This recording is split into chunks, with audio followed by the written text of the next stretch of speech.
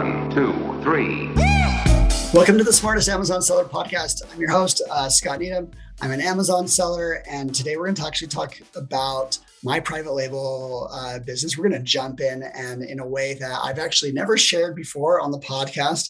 That's because I have a guest with us, Emma Tamir from Marketing by Emma. She is a copywriter, a traditional marketer. And as we were talking and I was getting to know her better, I was able to make a connection with a skill that I've really come to appreciate this last year or two. So many people know that I spend a lot of my time now building out Smart Scout, on the programming side.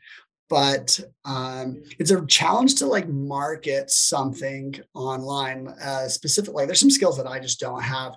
And one of the best things that I did was about last January, about a year ago. We hired a professional copywriter that came in and just built out our messaging. And I feel so much better with all the layout of all of our pages. And so it's some of the best money that we spend to really make our site look really good. So with that in mind, I've just really come to look at the skill of copywriting in a different way. And that's why I was really connecting with what Emma was saying. So Emma, welcome to the podcast. Thank you, Scott. I'm really happy to be here and nerd out with you on copy. And I love hearing that story of the experience that you've had, because I think one of the things that people don't necessarily consider when they're putting together any piece of marketing, whether it's a really big project like a website or even something smaller like an insert, is a lot of times the focus is on, let's make this look nice. Yep. And of course, looking nice is essential, but just as important is actually taking a step back and saying, what job does this piece of marketing have to do? And what do I need to do to make this as effective as possible? So that, if it is a postcard, for example, that somebody will want to take the time to look at it, flip it over, and take whatever action you're asking them. Or if it's a website, to really engage with it and make sure that they're maximizing the time that they're spending on site and taking whatever next action you're wanting them to take. And so if you're sort of taking a backwards approach from designing it first and then filling in that copy, then you may actually be limiting the abilities of a really strong marketer to make that as effective as it could be. I'm totally on board. And I actually built out a site for a completely different some conference that we've been teasing out this idea. And I sent it to a copywriter first. I'm telling them, okay, here's the types of things that we want to say, and here's what we want. And that's where we start, and then go to the designer. Because I just, after having done this a while, if you get it right first, then you don't have to make any edits. And when you see something, something that you're advertising online, done really well, you don't have to redo it. And I hate redoing some of our work, and certainly have had to do that on our Amazon product pages, but also with Smart Scout. So tell me a little bit more about your background. What brought you into the Amazon space, and where you're refining your skills now?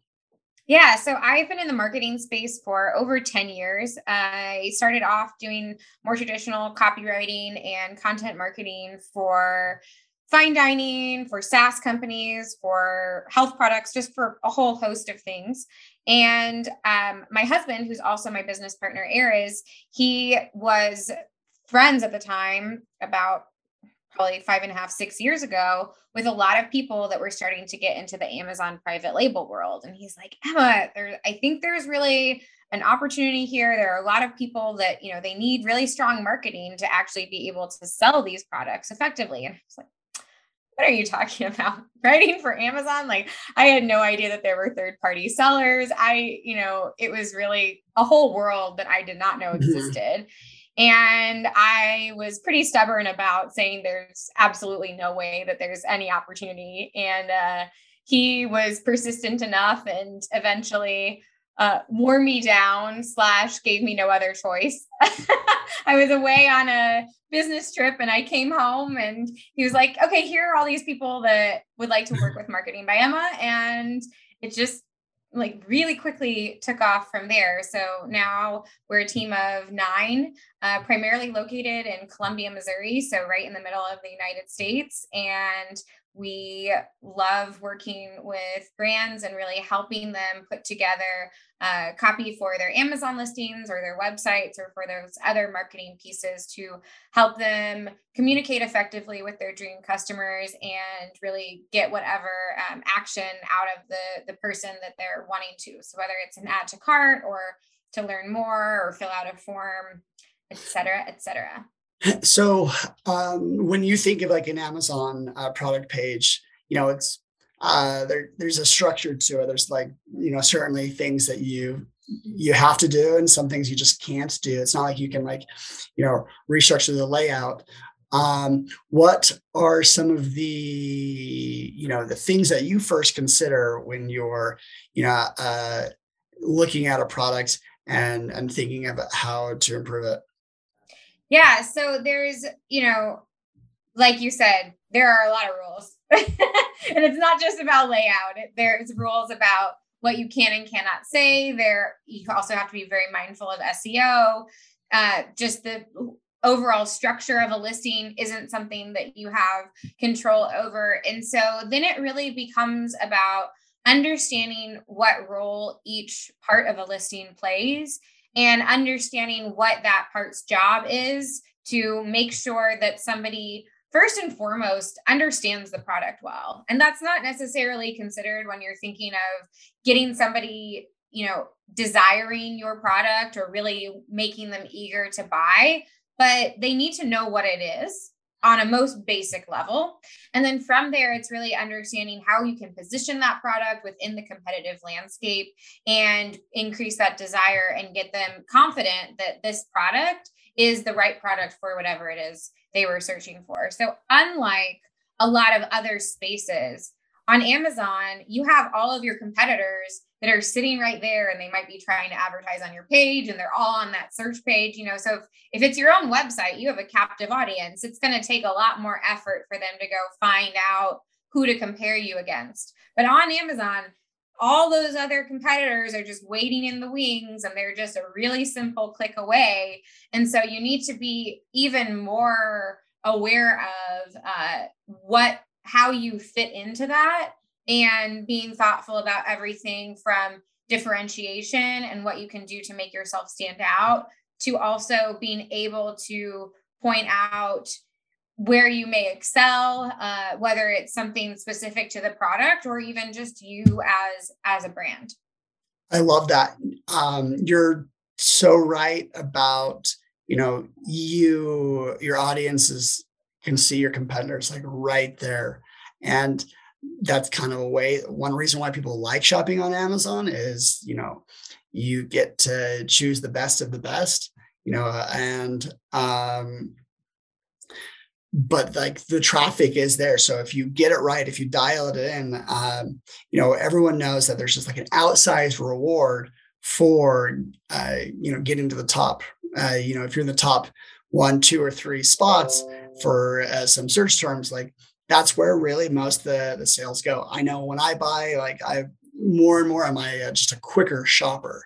I do a search and then like 1, 2, 3, see the reviews and I'm done, and I'm buying some things. And so for many people, you really want to just get that position. But for the discerning shoppers, the ones that really make a difference, where positioning is very important. You have years of experience analyzing listings and improving them. We wanted to do something a little bit different on this podcast. So I have a private label brand with a few products, and we were going to just jump in and instead of being all theoretical and talking about things in general terms, but be very specific. And I told Emma to be, super harsh. I won't take it personal because the truth is I didn't build any of these pages, so I can't take it that personal because I'll see it as an opportunity. And so I'll even tell the audience like the products that we're looking at. I'm not super scared. So let's see. There we go. Sharing the screen. So one of our top products is a metronome. A metronome is something that, for musicians, that it plays on a beat so they can stay on beat. And the metronome that we have the brand is Tempe, and has 1,600 ratings. We sell it for about $40 to $50. And it one reason it does really well, it's not the cheapest metronome, but it looks pretty solid. It's got it's not real wood, but it's got like this fake wood, but like looks good. You would put it on your piano and it would make your piano look better. So it's also a mechanical metronome. It's not an electronic one. So I'm just setting up the stage for our product and sharing my screen with Emma right now. So Emma, say whatever you want. We could go through the picture. Let's dive in. And that background information was really helpful in helping me to even find some other things that I want to point out in this. And by the way, I wasn't given the opportunity to review this and prepare ahead of time. So this is off the cuff, my first impressions, but I think those first impressions can be the most helpful because it's most similar to what a customer is actually going through. So a customer does a search, they don't know about your product, and their job now is to look at this critically and determine if it meets their needs. Now, some people are coming in, they have no knowledge of a metronome. So they're going to be looking at this from a different perspective compared to somebody who is a really experienced musician. And it's possible that this metronome actually suits both of those types of customers. And so then a real challenge becomes, how can you explain this in a way that's going to make it accessible to people that don't know anything about this, but is going to be sophisticated enough and technical enough so that those people that are more professional musicians that have certain standards that they need to meet and maybe even have a certain terminology that they're looking for, they want to make sure that this holds muster and that this is going to be a product that's going to meet their more advanced musical needs. So right off the bat, I always like to start with the title because the title is really the entryway into the listing. So the title, as far as copy goes, is the first thing that people see before they even enter your page. And so you want to make sure that whatever you're putting in your title is going to reinforce to people that what they're searching for is what they're getting. Because nobody wants to waste time clicking into a product that isn't actually what they searched for. And so on a most basic level, we're achieving that with Metronome for musicians. But I do think there are some missed opportunities here. And I would want to be doing. Yeah, I totally see that. All the title right now is just Tempe Metronome for musicians. That's it.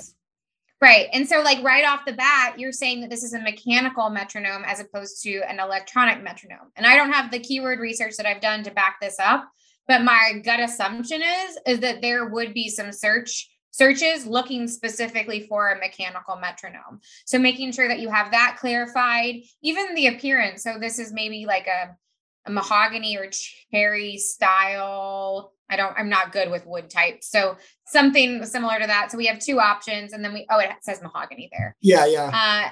Or we have white. So even some of those details are going to be helpful for people when they are looking for the aesthetic side of this. Like maybe some people are buying this. They have a beautiful piano that they got as an heirloom. It sits in their house and makes them feel impressive, and they don't even play it. And that metronome is just a way to style it and make it look all the more impressive. Or, maybe it's aspirational and they say, okay, this year is the year that for my resolution, I'm finally going to start playing a metronome. And so it's really important to be thinking about all of those sorts of mental spaces that a customer might be in when they're searching for a product like this, and to consider all of the potential questions that they might have or things that they might care about, and then figure out at what point they need to know it and how to weave that in. So I would definitely want to do some more robust keyword research for this and figure out some other search terms that we could fit in there, along with even some basic details like the size of this, the color or finish of it. If it's I'm not technically knowledgeable about metronomes. I have used them, but I don't know if different metronomes have different ranges. So some, have a broader range of speeds or tempos that you can set them at versus others. So that those types of things could potentially be important and interesting. So you want to make sure that you just know what are all those things that people care about. And so you've done all of that research, and probably by this point, it's more than what you can put into just the title, but all of that is also great to carry into the other parts of the product page. So a lot of people, when they're searching, and whether you realize this or not, you have a criteria that you have in the back of your mind, and you kind of want to check the boxes before you invest too much time in looking at the product. So for a metronome, I would say that probably the fact that it's mechanical would be really high up on the list. The aesthetic could be very high up on the list. And maybe if there's an accuracy element there, or if that's immediately understood from the mechanical perspective. But I would imagine even within the mechanical range, there's a spectrum of accuracy that you can achieve. Maybe I'm wrong. No, I think you've hit a few things. One thing that may also be considered is that this is probably more like a classic style, where now there's metronomes of all shapes and sizes, but years ago, they were all mechanical. And so this is traditional. And we are styled after a much more expensive metronome, like the $200 range, but we're kind of in the mid range. There are maybe even cheaper models. So we kind of are in the mid range, and we kind of need to stay there. And so we certainly always have to signal quality to justify people not just getting the cheapest one. So yeah. And I think the fact that it is in that traditional style is actually something that really would appeal to a specific type of customer. Because the fact of the matter is that we all have this smartphone. Yeah. That is something that you can probably download an app and have a metronome app on your phone in for $1. I mean, maybe more, maybe $10. I don't know. It's not going to be an expensive purchase. So there's something more happening there than simply wanting to keep time to play music. Yep. So is it because maybe it's even a parent and they want this to be 0 screen time for their children when they're playing, and they don't get access to their phone. And so they want to have something that even when the phone's not in the room, they can use this for their practicing, or someone that just really values the art of music and the way that it can transcend a lot of this technical, overly robotic world that we live in, not to get too philosophical. So the most clear thing that I'm grabbing from what you've said thus far is consideration of all the audience types. Yes. We, like you said, you got parents, you got people that are decorating, you have serious musicians, you have people that are aspirational about like, new year, new me, I play music now. You get some of those things. So, and we could probably hit a few of those in the title. Like the title is certainly weak. What are, what more? So, how do we hit all those audiences? Is this in the images, or are we going to, do this in the bullet points? So, yeah, what's next? We want to use all of those pieces to work together. So it's not an either or. It's not like, okay, well, we put this information in the photos and we put this information in the rest of the listing, but really like, what are those things that we need to drive home and how can we represent them in different ways? So whether it's to help reinforce an idea or that different people are going to naturally want to consume information in a different way, or, there are going to be people that are just, they kind of like doing their product research and they are looking really carefully and comparing things and contrasting things. And so there could be a lot of different elements at play here. So I do think it's helpful to then kind of consider the photos, except that it may be most helpful when you're going through your own listing and putting together your photos to actually do those last, because you'll have the greatest clarity of what are the most important points that I want to drive home with these images, and how can I kind of create a visual summary of everything that I've spoken about in the rest of my listing. And so your photos, you want to make sure that you, of course, have really good product images, but also a lot of lifestyle imagery that will help people be able to really quickly grasp the key benefits of your products visually, not just in the bullets and not just in the A+ content. So using text. So for example, you're scrolling through a few different photos in the middle there that are showing a hand interacting with the metronome on different pieces. And so me, as someone that hasn't used a metronome in probably 20 years, I don't know what those pieces are, and I don't know what those photos are showing me. But if I had a little bit of text inserted into those images, then it would help me to quickly and easily be able to understand the significance of this photo, rather than just sort of looking at it and saying, okay, I don't know. Like I would assume that the picture with the fingers holding the like little slidey piece that probably has a technical term. No, it certainly, like I know how to use a metronome, but if you've never used a mechanical one, this would be very confusing. So yeah, what we're seeing is like a little sliding scale on all these numbers, and it'd be obvious to have some text that kind of says like, that actually teaches the metronome. Yes. And ideally, how can you present that information in a way that isn't just helping people understand this on a basic level, but also calling out one of your key benefits at the same time? So maybe this one that is showing how to set the metronome's tempo, maybe this is the one that you also somehow do that in a way that reinforces why a mechanical metronome would be superior to an electrical metronome that you have either on your phone or just as a little device by the instrument.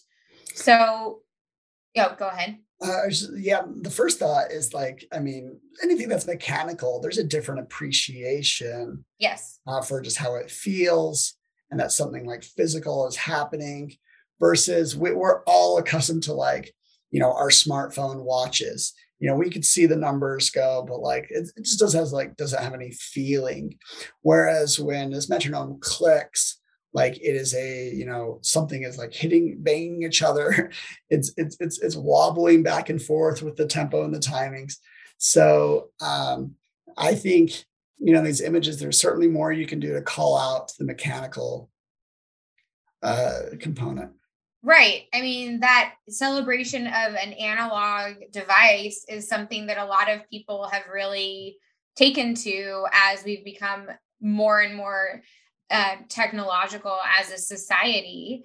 Right. And you're talking about these really like tactile experiences of interacting with a product and allowing people to even get excited. Like if there is that vibration or that feeling or something that's maybe even nostalgic for someone that played an instrument when they were a kid and are now getting back into it, or maybe they're passing that love of music down to their child. And so that's sort of part of that whole experience. Yep. And so that's kind of getting into the story element. And it's not that you're necessarily, oh, did you have anything? I love what you're saying. I mean, I grew up playing violin and piano, and just this conversation, and like I mean, this is a product that I have, but it's making me like, intrigued to like a mechanical metronome.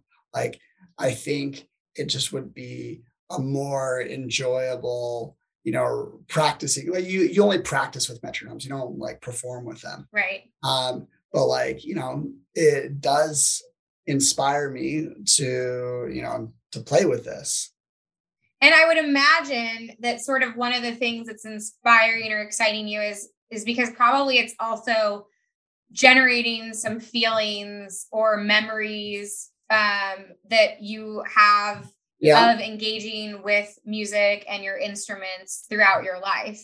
And I think that's one of the things that when people talk about story in marketing, a lot of times that gets interpreted really literally. Like story is you tell a story about, how your company came into being or what you're trying to do. But story can also sort of function in more personal and subtle ways if you know how to trigger the right emotions or memories or experiences of the customer. And so really thinking about those types of details, it doesn't need to be written on the page verbatim. Do you remember when you practiced as a kid and the tick, tick, tick of the vibration on the piano? And, also maybe for some people like me, that would be like kind of a nightmare memory because I was bad and never practiced piano. But as were most of us. And we don't need to get into that topic, but anyway, like so that's sort of maybe that whole undercurrent of a story, but by having a few references to things or some really thoughtful call outs or photos, then you can stimulate all of those ideas and feelings in a really impactful way so that, you say this and you're like, oh yeah, now I'm thinking about how I want to like go and play my instruments or whatever. And so if somebody's feeling that when they're looking at a page, that's a pretty powerful impact to be able to have to get someone to click add to cart.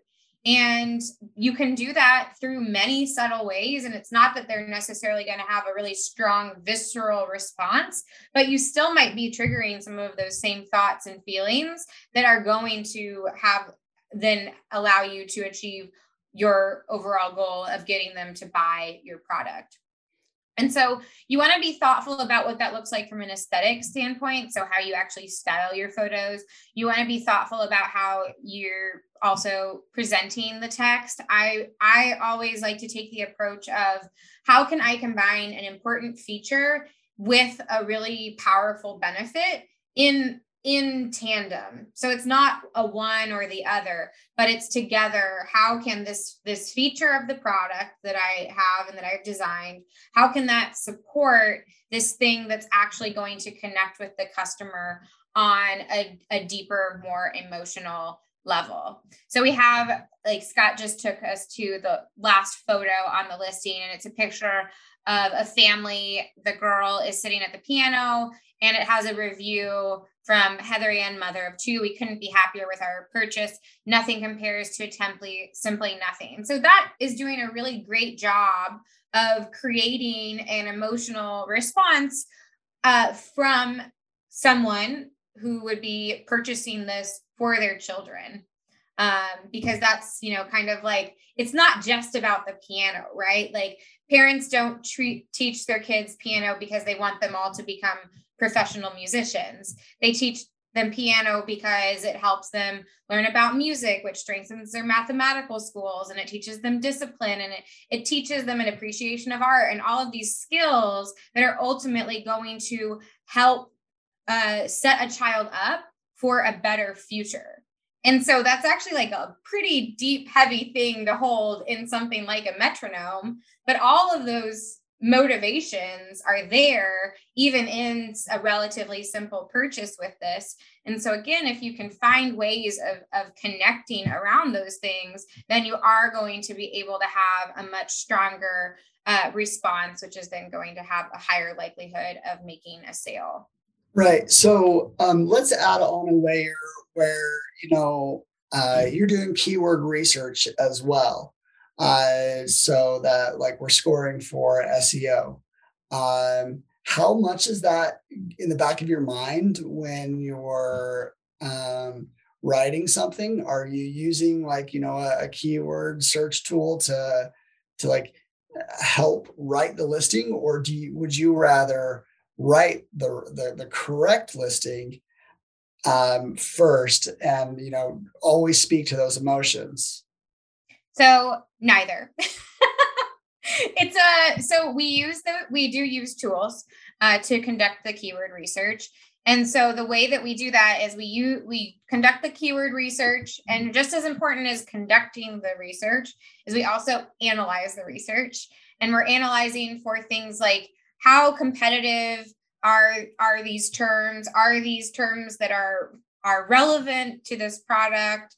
Are these, are we considering all the possible ways that somebody could search something that would want to end up on a product page like this? So like another,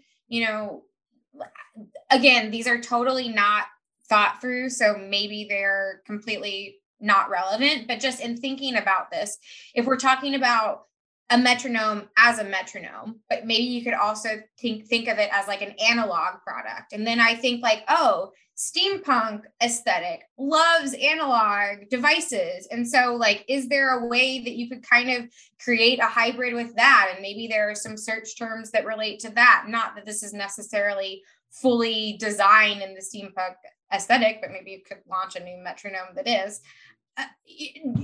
Again, just like right off the bat. And then you also have more traditional searches. Like I do think that this is something that could be, and not every product falls into the giftable world, but I think this is something that could make a nice gift, especially since it's a little bit higher price point. So it's not necessarily something that you'd buy yourself, but if you're looking for a gift for a musician, and so then it wouldn't just be gifts for musicians, but it might be gift for beginner piano player, gift for guitar lovers. There could be a whole swath of different instrument specific terms that this would make sense to consider when you're putting together a strategy. And so you could conduct that research, you really analyze the findings, and then we select which words to use.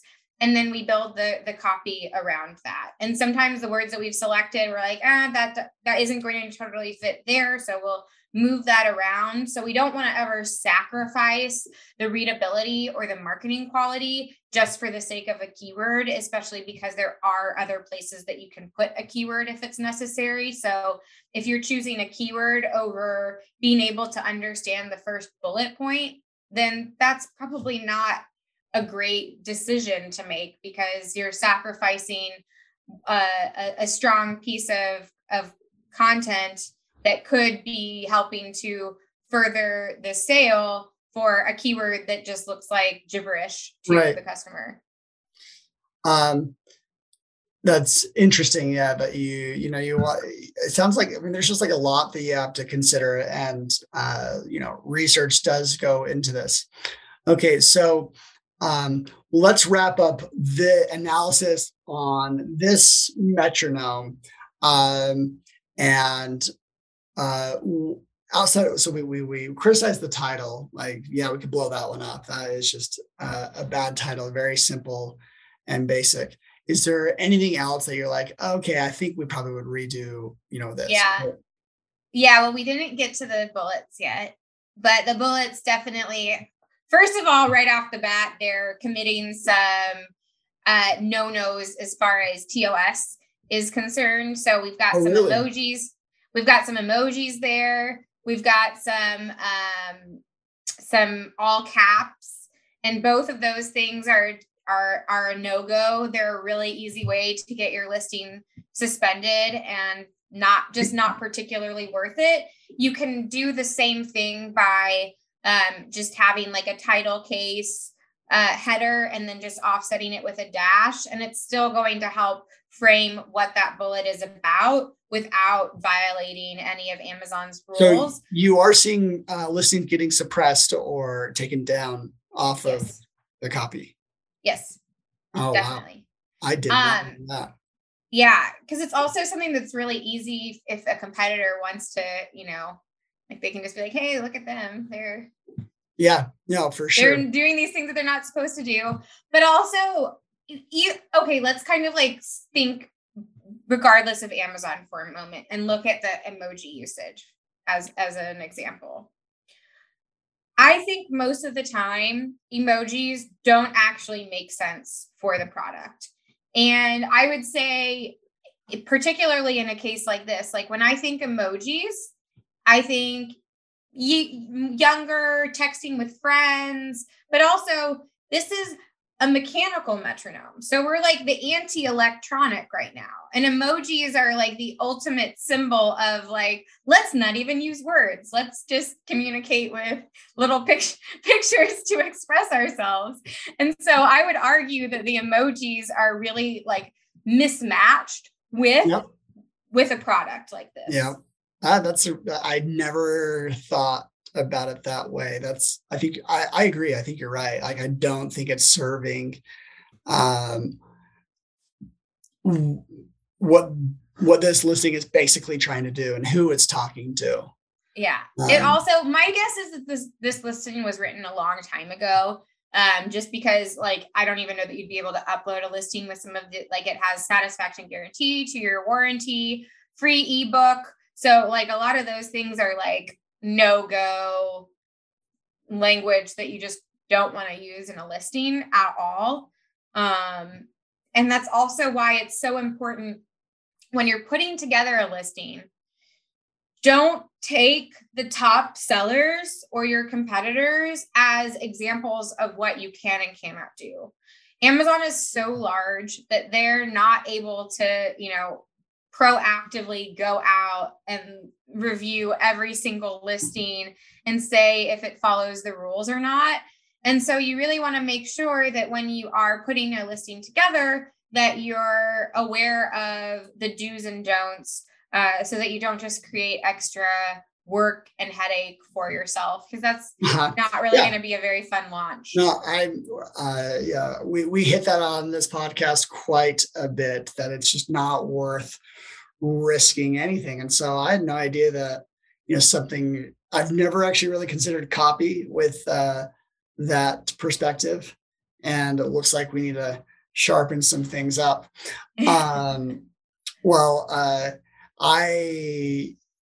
That is one of our better performing products, and safe to say there's some very low hanging fruit. Totally. And I didn't think it was going to be that easy. I've looked at that page, probably 50 times. And then when you just started saying things, it's like, oh my goodness, like, yeah, this is, could use help. What types of performance boosts do people see when, say, like if we were to refresh that? It really varies on a lot of things, in the same way that what the aspirational conversion rate is may differ across categories. So if you're already selling really well and you're in a very competitive niche, maybe you increase your conversion rate by 5%. But if you're already converting 25 or 30%, that's pretty substantial for your bottom line. Whereas if your listing is in worse shape, and you're not in as competitive of a space, then you could achieve really substantial, even tens of percentages of increase of conversion rates through doing these things. And the other thing that you don't necessarily think about right off the bat is it's not, of course, higher conversion rates are awesome, but there are other sort of less considered benefits when you're doing this right. So this wouldn't really be an example with the metronome, but could be an example with some other types of products, which is just general comprehension and accuracy of description. So if it's not clear what the product is or who it's for, and then somebody gets it home and they're disappointed by it, that is something that a good listing can fix. And so that's helping to both minimize the return rates, but also lower the likelihood of negative customer feedback. So it's something that's kind of like all feeding itself. And it's like, the more that you can get the momentum working in your favor, the better. Because we also know that Amazon's algorithm is factoring things in like the health of your seller account and the conversion rate on those terms. And so then if you're able to make sure that there are fewer returns and you're converting those customers that are searching on those, then you're also going to start ranking higher. Yeah. No, totally. That makes sense. That we know that Amazon, factors in so many things, and returns, they hit your bottom line real quick. So you definitely want to avoid that. And it's okay sometimes on listings to say what it doesn't do. You're like, yes, this isn't for this. Yes. People are so afraid to do that. But why on earth would you want to compel someone to make a sale and to buy something that isn't right for them? So then somebody gets a package, they're excited for that package, right? Even when it's the most boring thing, whenever you get a package in the mail, it's still like kind of fun to get it and open it. Maybe that's just me, but so you're in that state of like, you're pumped for this new thing that you purchased. Maybe it's because it's something really basic you need it in your kitchen, or it's a friend treat for yourself or whatever. And you open it up, and then either when you're using it or just by looking at it, you discover that it's not what you needed. You're already primed in this emotional state. So if it's not what you needed, that drop in expectations is going to actually lead to a much stronger response than it would be if someone was just at a store and was looking at something and was like, oh no, this isn't right for me. Because also they're going to have to take that extra, even though making returns is way easier on Amazon, it's still an extra trip to the drop off. So as much as it's easy, and as much as probably all of us have a habit of even ordering a few things because we're not sure which one is the best, and then returning the rest, there's still, if you can avoid that, that's always better. Yeah, absolutely. Well, Emma, I certainly appreciate your insights. I'm embarrassed that it was so easy to take apart the listing. You shouldn't be embarrassed, Scott. It really, being able to look critically at your own things is so hard. I have the same challenges with our own, marketing for ourselves. We're redoing some parts of the website right now. And I'm just like, I don't think, I know my company inside and out, and I'm a copywriter by profession, and I should have all the skills to do that. And still it's challenging for me to do independently. So. Yeah. Well, we were talking, and there's actually, before working with Emma, your clients, you offer a listing analysis. So we could get you real busy by telling our audience that, that analysis that we just went through, you guys do that for free to tell what can be done better. And so if you're a listener and you've got a few products that, you are, your well-being is dependent on, you need to make them better and outshine against your competition. So you can reach Emma at marketingbyemma.com. and set up a free listing analysis, do what we just did live for one of your products, and you only stand to gain from it. You do need fresh eyes, specifically eyes from someone that you heard her thinking about all the many different vantage points that I had never considered. So yeah, is there anything I left off, Emma? No, of course. Please feel free to reach out, even if you haven't launched yet and you just have questions. We're always happy to have a conversation.